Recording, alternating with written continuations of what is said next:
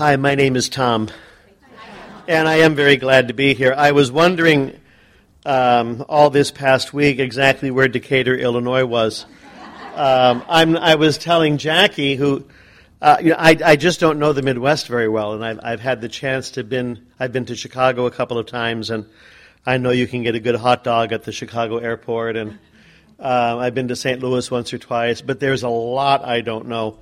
And last night, coming in from San Francisco, there was chaos at the Chicago airport. And one thing about flying, I fly a lot.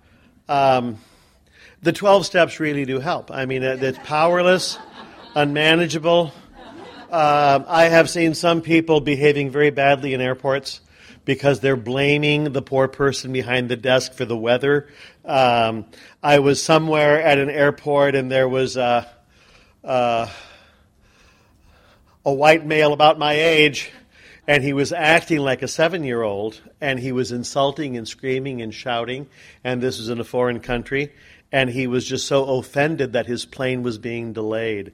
And I always notice that because I'm very capable of that bad behavior, because if I'm not careful, I really think that your inconveniencing me is your fault. And I have a tendency to push people downstairs.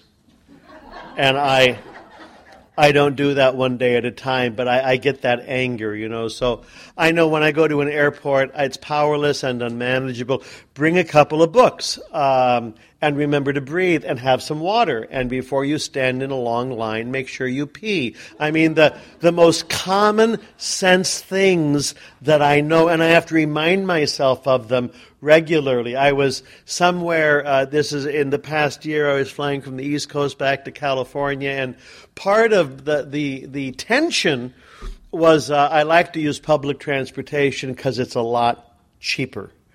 And the last public transportation Bay Area rapid transit train leaves the airport at midnight, which takes me back to Oakland, and that's like about a $9 fare versus a $100 cab fare. So I think this is clearly God's will. And the way I had it lined out, we were leaving somewhere, who knows where, and changing planes in Chicago and then heading home. And I was going to be getting home about 6 o'clock in the evening. This should not be a problem, but we went through Chicago. So chaos and things late and it was ice cold, and the plane had to get defrosted a couple of times. And what I realized was that my 6 o'clock flight landing in San Francisco is now landing at 9:30, and it's now landing at 11. Now it's landing at 11:20, and I have 2 checked bags. And I hated everybody. I hated the guy sitting next to me. I didn't even share a word with him, but I despised him. There was something about him that was loathsome. As we're still at Chicago and not leaving, I want to yell at the poor stewardess saying, "Can't you help me? Don't you know I have to be..." So at like 7 years old. And I finally got to the airport, and we landed, and my second bag got off about 5 minutes after 12. And I went up to the nice man at the station, and I said, "The last train is left." He said, "Yes." Now, it's after midnight on a very long day. I've been conscious most of the time and upset. And that was the first time all day I remembered to ask God for help.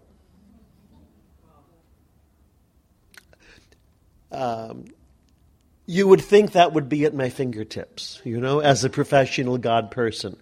But I'll tell you, one of the things I think about a lot is me. And I have to be very awake to remember to include the higher power in any equation, because I think I'm doing just fine. Anyway, my moment of clarity at the San Francisco airport, I didn't scream because my mother would have disapproved. We were not screamers. My brother married into an Italian family, and they screamed, and we didn't approve of that at all. We're repressed Northern Europeans, and we just resent and drop dead of heart attacks. But I remember standing by the baggage claim. I went, And it just kind of got some of the energy out, and then I remembered to ask God for help. And my next moment of clarity was, I've got to get a taxi. Whoever is driving the taxi does not deserve a crazy person in his taxi, because it's not that guy's fault. And I remember asking God for help and discharging a little, did some breathing, and I hope I got a glass of water and peed. And I went outside and found the guy, and I said, "Can you take me home?" And he said yes, and I got home. But the thought of asking for help or drinking some water was not there at my fingertips. I've only been going to Al-Anon for about 30 years. So it takes a long time to remember the most basic things. So last night wasn't so bad. And I always bring things to read. I'm from an alcoholic home, and books were safe. I was at an Al-Anon meeting, my home group, and people talked about running away from home when they were kids. Running away from home. I never ran away from home. And I guess about 4 guys shared having run away from home, and I was feeling less than, clearly I didn't try hard enough, and I'm not as bad as they are, and I felt shame. And then I remembered the reason I didn't run away from home is because I read. I could leave the house without ever going outside the front door. And if this is still true, if I have enough books, I'm not anxious. And I know I have a little anxiety because I brought like 4 books with me to Illinois for 2 days. But if I haven't, and I mentioned that to someone, and they said, "Well, if you did, 20 years of therapy, you could have another way of handling that." And I said, "I would just prefer to carry 4 books. Thank you very much. Works for me." You want to find compulsions that don't kill you. So, anyway, welcome here. I'm happy to share with you this weekend, and I'll mention this again tomorrow, but if there's anything I say that's helpful, please use it. And if it's not helpful, don't worry about it. You can see things differently. You can perceive things differently. Many of us have different philosophical and theological and, social points of view, and there's room enough for all of us. So if I say something that you just completely disagree with, you don't even have to mention that to me. You can work that out with your sponsor and just let me go home, okay? Give me permission to be wrong and continue with your life. There are people that disagree with me on all kinds of things, and they have happy, productive lives, and I don't think that's fair. I think if they disagree with me, they should be miserable, and you could point them out in the crowd. The 5th tradition, a friend of mine pointed this out to me last year. Each Al-Anon family group has but one purpose: to help families of alcoholics. That's our purpose. We do this by practicing the 12 steps of AA.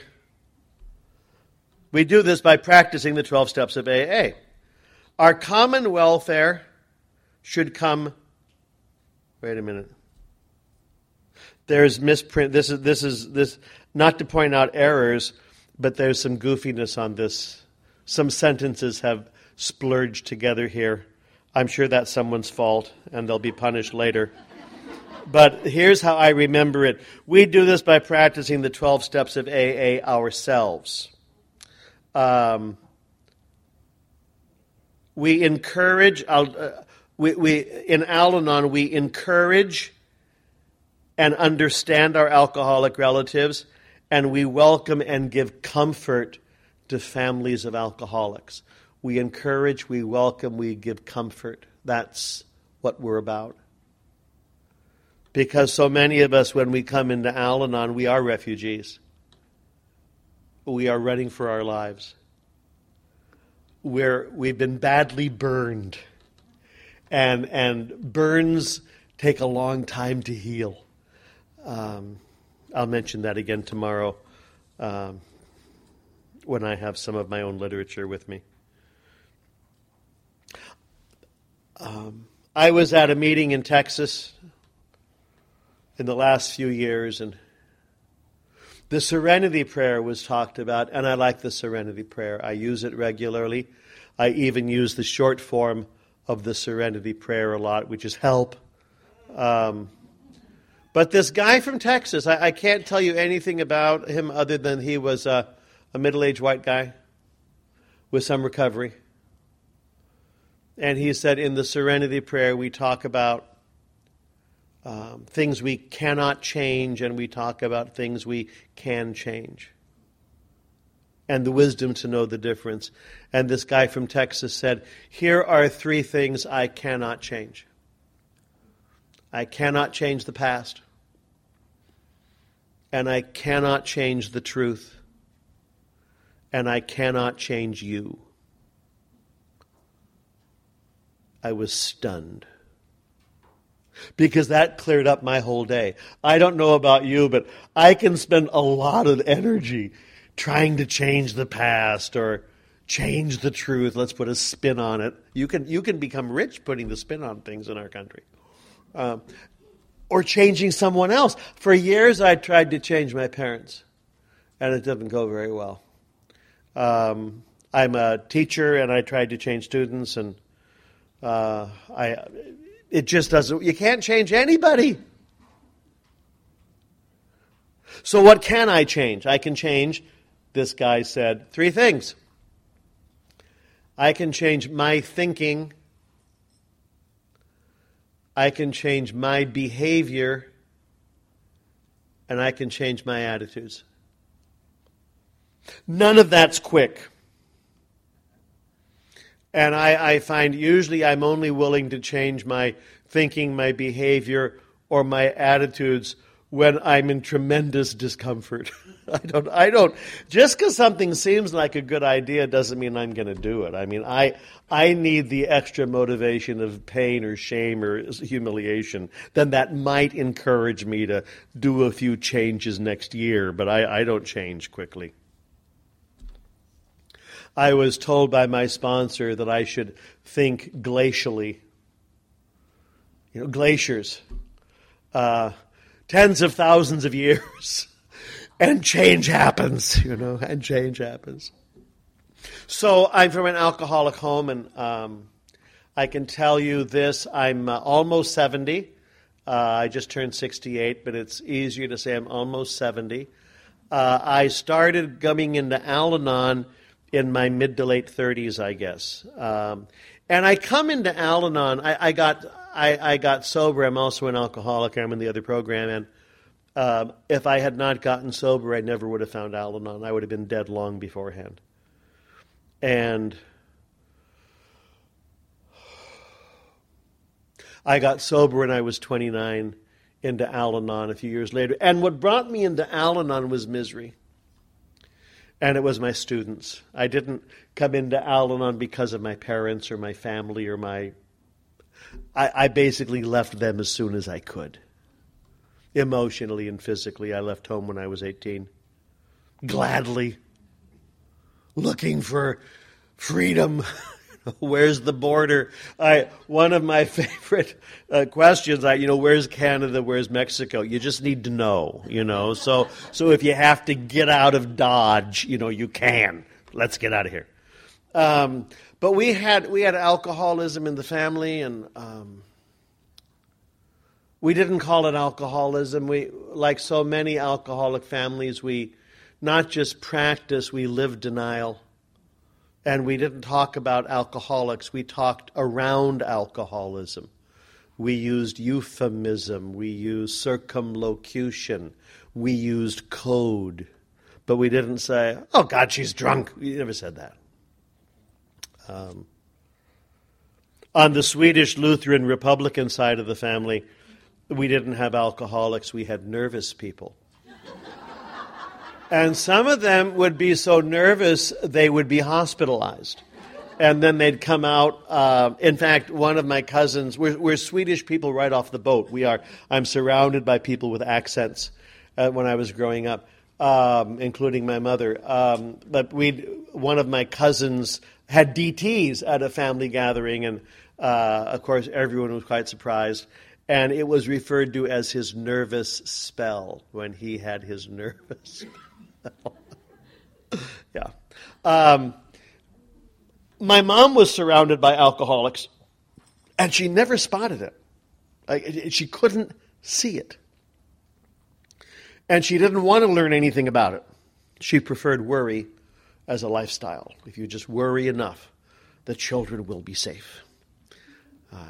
So I was sober for a while myself. My mom called me, and every 8 or 12 years we could have an honest conversation for almost an hour, perhaps, and without all the kabuki, weird dance stuff. You could just talk heart to heart. It happened a couple times. And she was wondering about one of the neighbors, and I said, "What's up?" And she said, "Well, he's a nice man, but he parks his car on his lawn and then falls asleep next to the car." And what did I think? And again, with the wisdom of Solomon, I said, "Does he drink much?" And she said, "Of course not, but he's very nervous." So when my mom saw alcoholism, she really nervous. And she was the youngest daughter of a very large Swedish farm family. And there were like 10 or 11 or 12 kids, big farm families.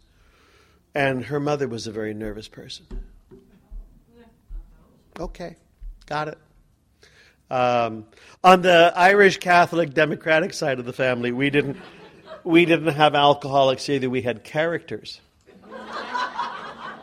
And they would say things like, "Sean is sure a character," and what that meant was, don't let him drive, But again, I just didn't know that. And I was well into my 30s before I had any glimmer about the family code. Cancer wasn't talked about either. If you had cancer, you weren't feeling well. And it probably also meant it was time to call hospice as soon as my mom noticed you weren't feeling well. One of my brothers had major cancer operations, weird stuff growing inside of him, and he was a very young father at the time, and it was just a nightmare, and my mother refers to that as his difficult year. You can't say the word cancer. You can't say alcoholism. There's all kinds of things you can't say. You can't say depression. You can't say mental illness. We're going to talk around these.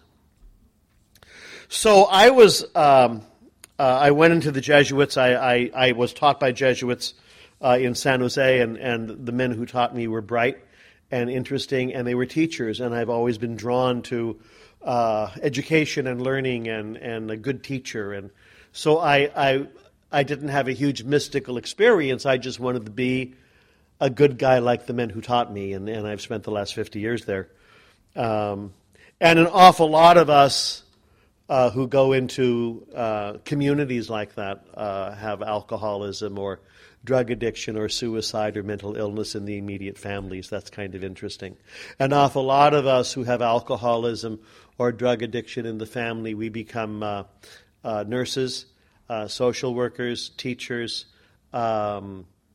We join the Marine Corps in very large numbers, and we go out to rescue left and right, We join the police force.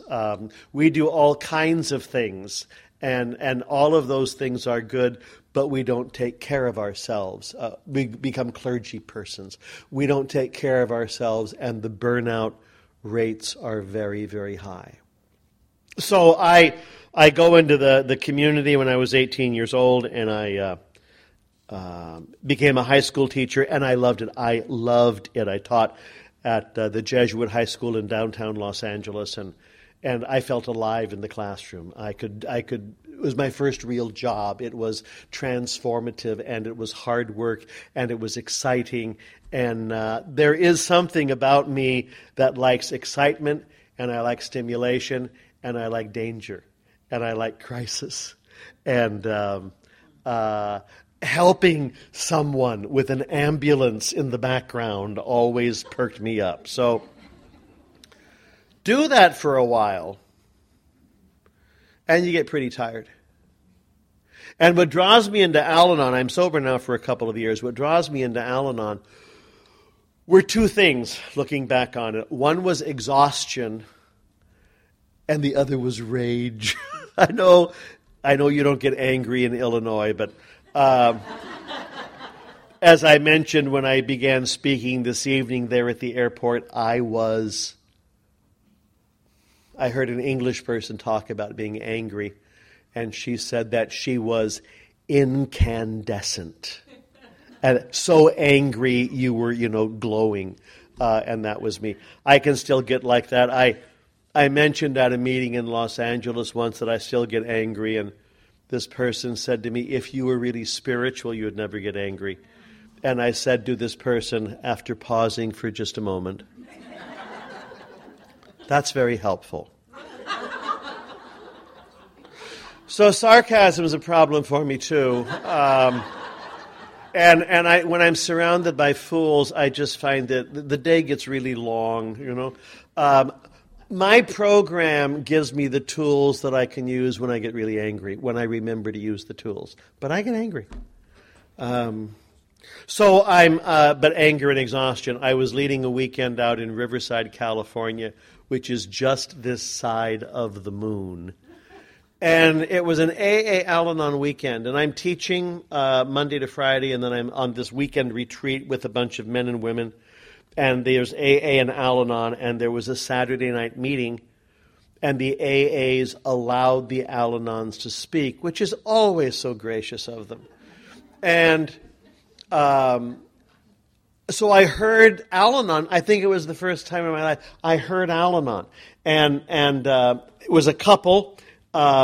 She was the alcoholic and he was the Al-Anon, and he said, in Al-Anon I learn how to live with a crazy person and not go crazy myself.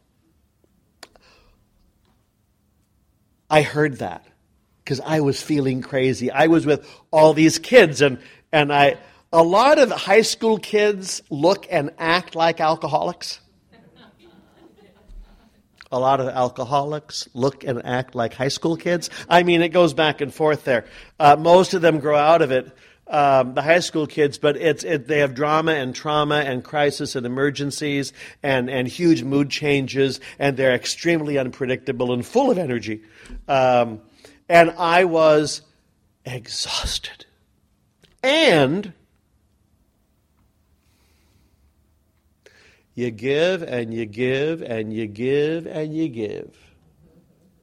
And they take and they take and they take and then blame you for not giving more. The anger and the exhaustion. And I heard that man talk about not going crazy. And I felt crazy. I felt volatile, moody, mean. When I'm real tired, that comes out. So I talked to my sponsor about getting to some Al-Anon. And my sponsor is also he's a sober alcoholic who's the adult child of an alcoholic and a Catholic priest in Los Angeles named Terry. And he suggested this could be a good thing for me. And I looked around for meetings, and there were a couple of meetings not far from me. And the first Al-Anon meeting I go to, I mean, you just walk in cold, mostly women.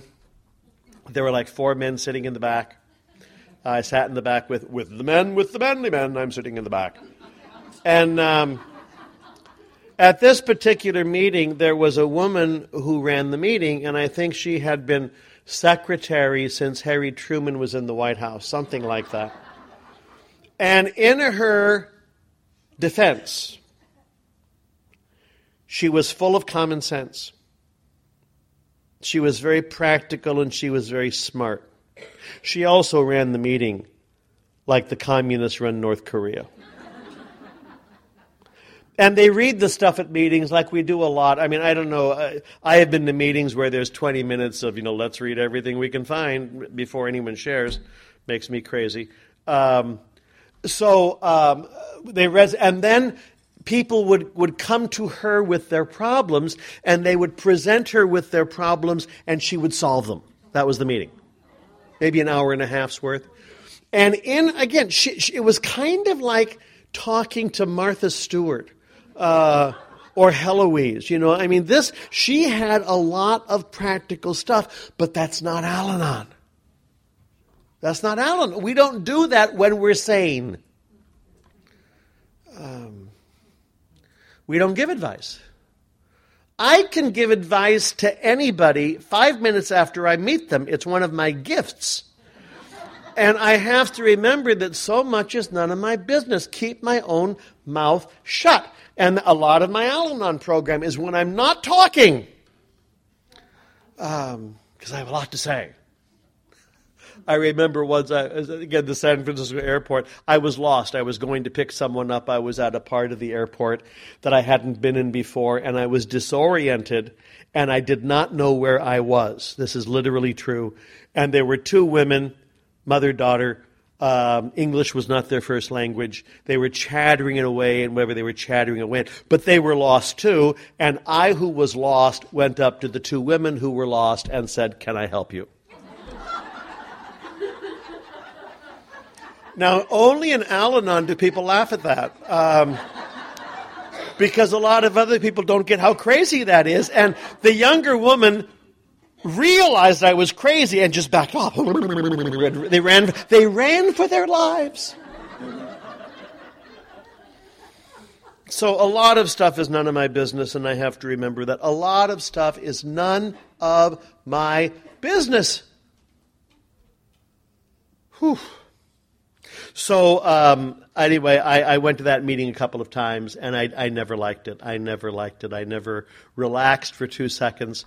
I started going to other meetings where things like the traditions were observed. And I started going to other meetings where people shared their experience. And then I stumbled across my friend Sally F. Sally gave me a cassette tape. This is how long ago it was. A cassette tape about an Al-Anon speaker from Texas named Blanche. And Blanche was my introduction into Al-Anon thinking. And Blanche was a teacher too. Teachers, we understand each other. We suffer more than many, and we understand each other. And I would listen to that cassette tape over and over and over and over again. And one of the things Blanche said, she was a school teacher out in West Texas, Odessa, Midland. If you ever watch a fine TV show called Friday Night Lights, it's that part of Texas. And football is the king. It's just extraordinary.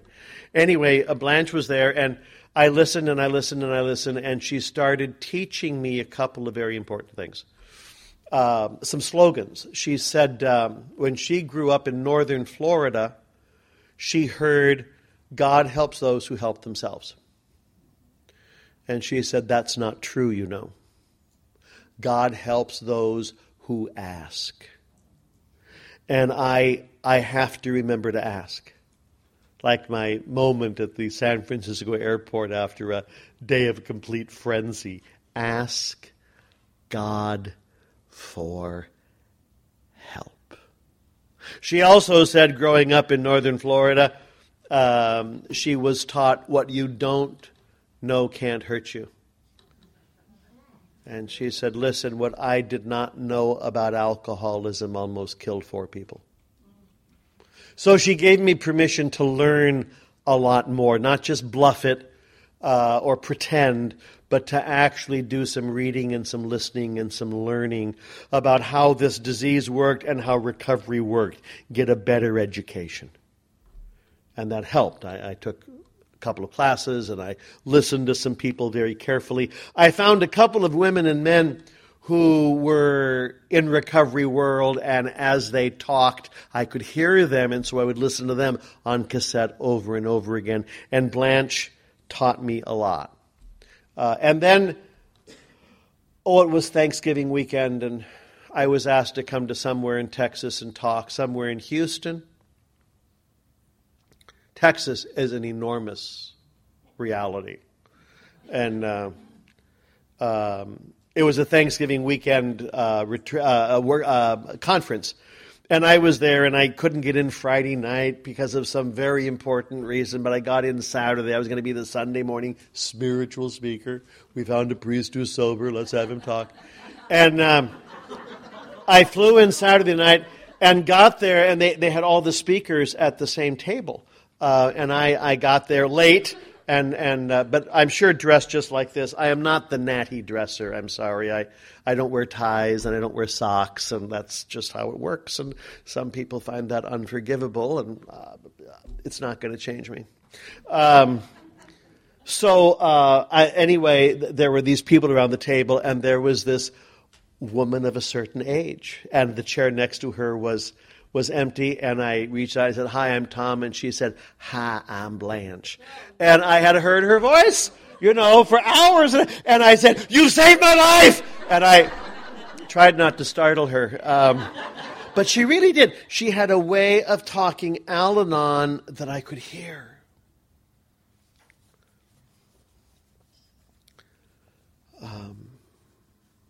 My sponsor has encouraged this, and I've seen it happen in the program. When we share, learn how to speak simply and clearly from the heart. This is not a head trip. This is not a workshop. This is not a class. It's a different energy. And Blanche would say that when she would speak at conferences. She would say, "I'm not here as a performer. I'm here as a participant, and this weekend I might share a couple of things that are very vulnerable. And I hope you will respect that in the fellowship, that this is how it is. It's not stand-up, Well, she taught me things. One of the books I read that I found very helpful was It Will Never Happen to Me. And it's by Claudia Black, and it's about being an adult child of an alcoholic. And if there was a lot of alcoholism, or any alcoholism, drug addiction when you're growing up, you grow up as a survivor. And you develop survival skills. There's nothing bad with any of those survival skills. And when I'm caught by surprise, I fall back on survival skills. But you don't learn how to live. The conversation in Al-Anon is learning how to live, not just learning how to survive. So Claudia Black in It Will Never Happen to Me said there are 3 rules in alcoholic families. Rule number 1 is don't talk. We're not going to talk about it. We're not going to talk about the drinking. We're not going to talk about the unemployment. We're not going to talk about the mental illness. We're not going to talk about the sexual abuse. We're not going to talk about all kinds of things. Don't talk. My family sure practiced that. Rule 2, don't trust. Today's confidence becomes tomorrow's ammunition. And you never let people know what's really going on. Keep your cards close to your chest, Don't tell anyone too much. So you learn to be very secretive. And that's one of the things I've noticed about a lot of craziness for me, is how many secrets have to be kept. And how you can't tell anyone the whole story. And some of that's fear and some of that's shame. I mean, you can analyze it in a dozen different ways, but I found I developed this survival skill as a kid. If the topic that was being talked about was dangerous, I would change the subject. I got very good at this. And I could use humor to do this. I could use humor or sarcasm to do that. And I was sober maybe 3 or 4 months, and I was seeing a wonderful therapist named Leonard. And I guess I was seeing him 8 or 10 or 12 times, and he intervened, and he said, When some subjects come up, you hold your breath and change the topic. I mean, a good therapist pays attention. Nurses do this all the time. They watch. I was completely unaware of this, and I said, "Really?" He says, "Yes, and I'll point it out the next time you do it. But what you're avoiding, And I found out I had developed that skill. If I'm uncomfortable, let's change the subject. Let's hold our breath. So learning how to stay with an uncomfortable subject is a big part of recovery. Learning how to talk about stuff, learning how to trust some people. And rule 3, you don't talk, you don't trust, and you don't feel. Because how do you feel? You feel lousy. I don't want to feel angry. I don't want to feel sad. So I'll just shut down. Thank you very much. And I found for some of us from alcoholic homes, one of our survival skills was shutting down. Don't think, don't feel, hold your breath. Don't get noticed. As soon as you can, run for the border. Survival. So recovery in Al-Anon for me has been learning how to talk about some things. Learning how to trust some people. And being someone that people can trust. And then learning how to feel. It was a whole new language. I don't want to feel feelings. I'd rather think about feelings. I don't know if you're like that. It's so much cleaner. It's so much more efficient, But feeling can just knock me out.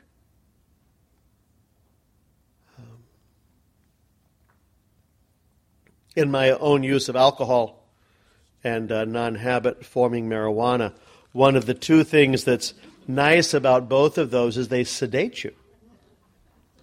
And so you're just sedate. And everything's fine.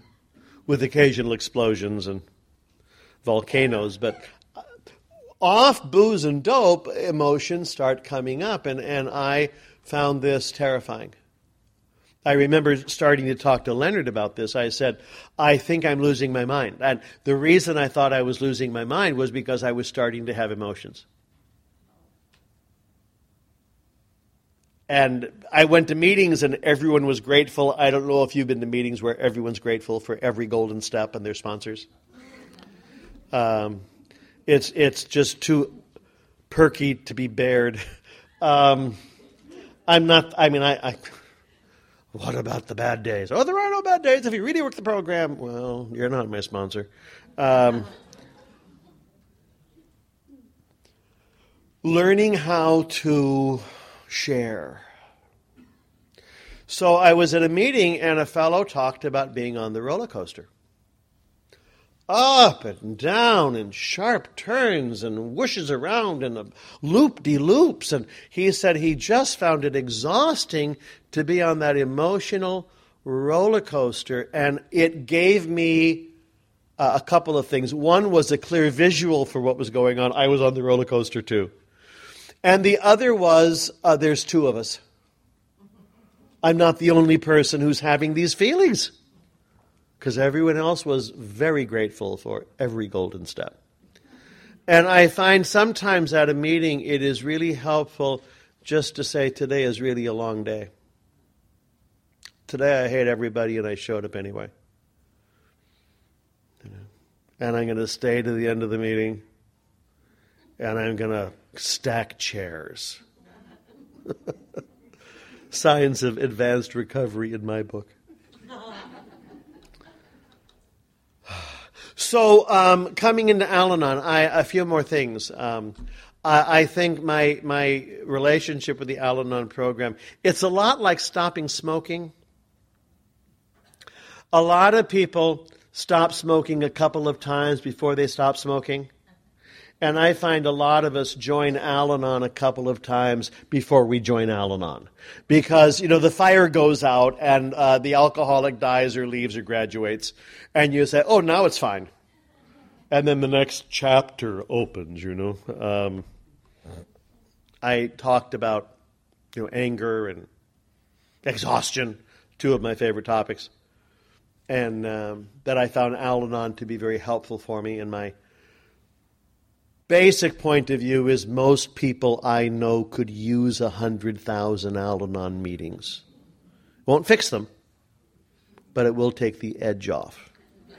100,000 meetings. Well, could you find me a really good Al-Anon meeting? And I say, there are no good Al-Anon meetings. You just go. It's like saying, can you find me a really nice chemotherapist? There are no nice chemotherapists. You just go. And it'll save your life. And you will develop gratitude, but you're not going to be happy at your first 300 or 400 Al-Anon meetings.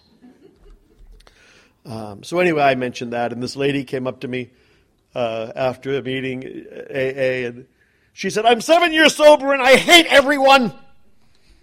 Should I go to Al-Anon? And I said, hold out as long as you can, you know. If you get there too soon, you'll hate everybody. You say, oh my God, they're knitting. I can't go back. I have too much self-respect. Adults holding stuffed animals. I can't go back in that room. You know, or adults crying, or people angry. They were so angry in there, really. Can't imagine why. But if you're desperate, if you have the gift of desperation, Al-Anon looks good. Al-Anon looks good. And the women and men in Al-Anon look good to you. And you realize we are in desperate need of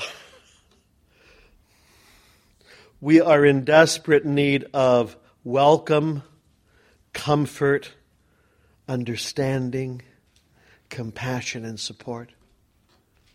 And so many of us are just exhausted and mad. I didn't know I was mad. I thought I was right. And I can still get there. I can get to the place where, for the common good, we're going to have to cut off some heads. And yours is the first to go, and don't take this personally. Everyone will feel better afterwards, including you. You know, I have no proof for this. But this is my own little spiritual devotion.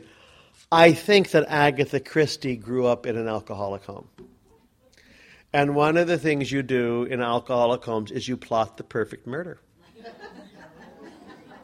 You know. And it can be quite a topic at some meetings.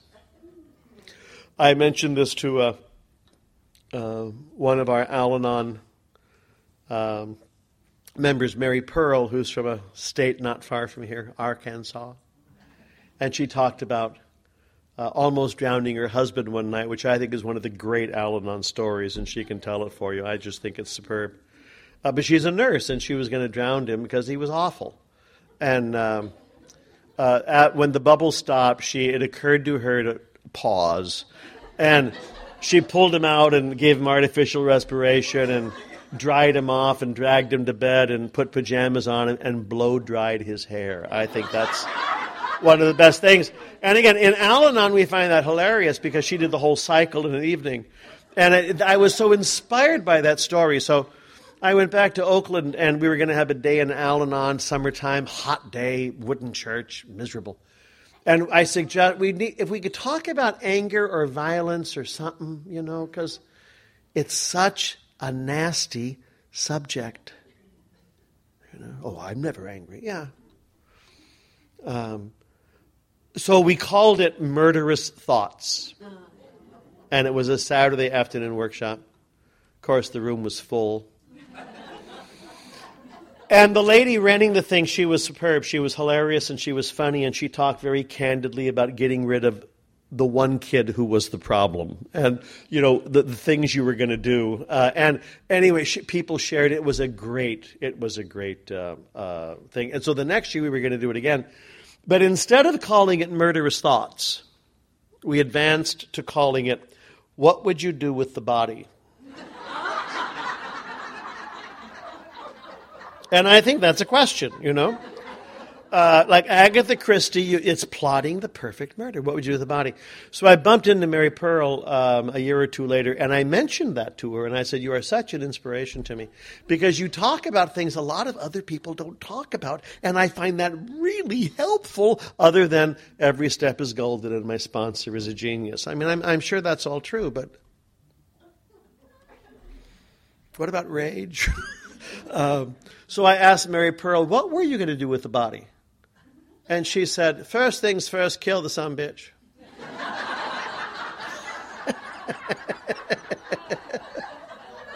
I understand that.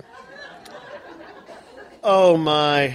A couple of other things with Al-Anon. I also am very, very grateful for the Al-Anon focus with adult children. I've tried, there are many faces to Al-Anon.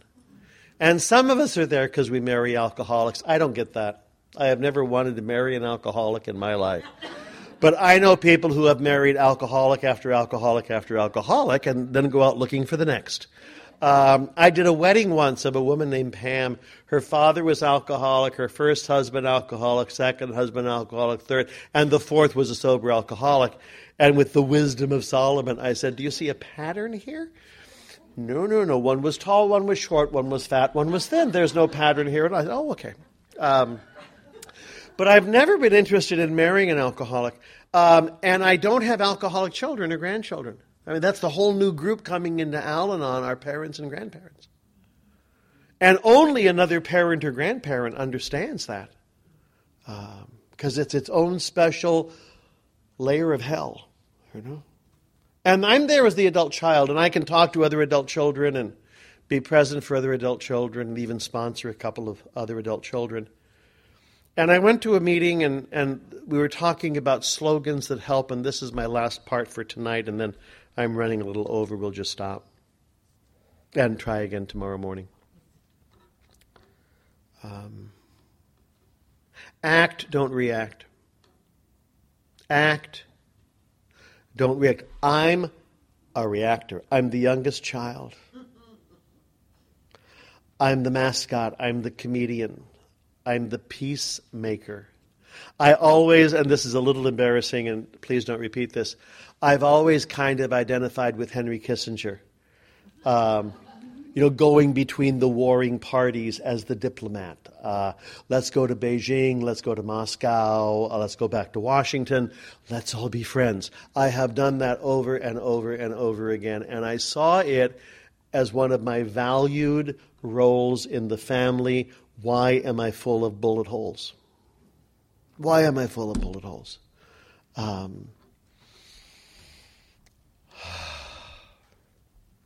So I react.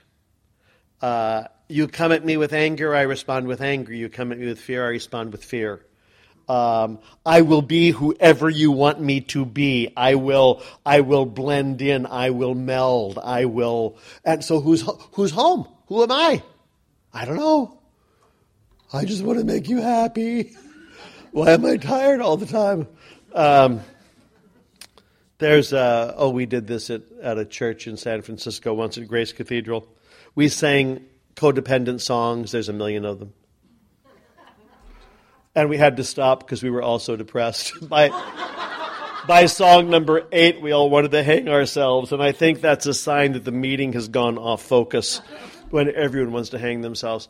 But one of the songs was, I want to be happy, but I can't be happy till I make you happy too. 100,000 Al-Anon meetings will help in that situation. So learn to act rather than react. To act, which means I need to be focused and awake and centered and awake. And I don't get pulled into your drama or your trauma or your crises. A lot of stuff is none of my business. And this is real true with family stuff. Act. Don't react. Blanche said this in that first tape that I heard of hers, and this will be my last point for tonight. She said, in Al-Anon, we learn how to keep our sails out of other people's wind. And that was an image that, I like images that I can remember, like roller coaster. Keep my sails out of other people's wind. And there's a lot of wind blowing.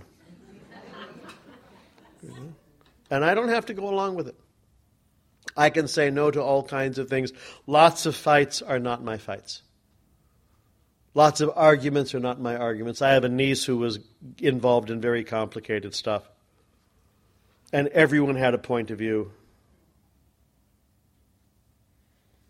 And I called her and I just want you to know I have no opinion. And if you ever want to talk, I'm happy to listen, but I have no opinion. And she just said, thank you. What do I know? So welcome to Al-Anon. Welcome to Friday night and Saturday, and we'll share some experience, strength, and hope, and a little bit of recovery. And we do this a day at a time. And one more last point. I'll mention this tomorrow morning. The way I was raised in recovery is the 12-step programs. AA, Al-Anon, NA, OA, all the programs. We are friends, we are companions, and we are allies. We are friends, we are companions, and we are allies. And when I go to different meetings, I need to speak the language of the meeting. In NA I talk NA, in AA I talk AA, in Al-Anon I want to talk Al-Anon. And it might take a while to learn that language. But I know of more than one AA who goes to Al-Anon convinced they all want to hear his story, and we don't. We are not as fascinated by you as you are. But we are friends, and we are companions, and we are allies. And we do this together, and the world of recovery is broad, and it's open to many things. And lots of people belong to more than one 12-step program, and I think that's good news. I don't see that as a bad thing. Now, you will find people who disagree with everything I just said, and they get to be as miserable as they want to be. But I don't want to live there one day at a time. So anyway, that's all I know. Now what happens? Mangiare! We should maybe end with the Serenity Prayer and then run to the cake table. You have to get there before the selfish people do. Remember that. God, grant me the serenity to accept the things I cannot change, the courage and the wisdom to know the difference. Hooray! Thank you.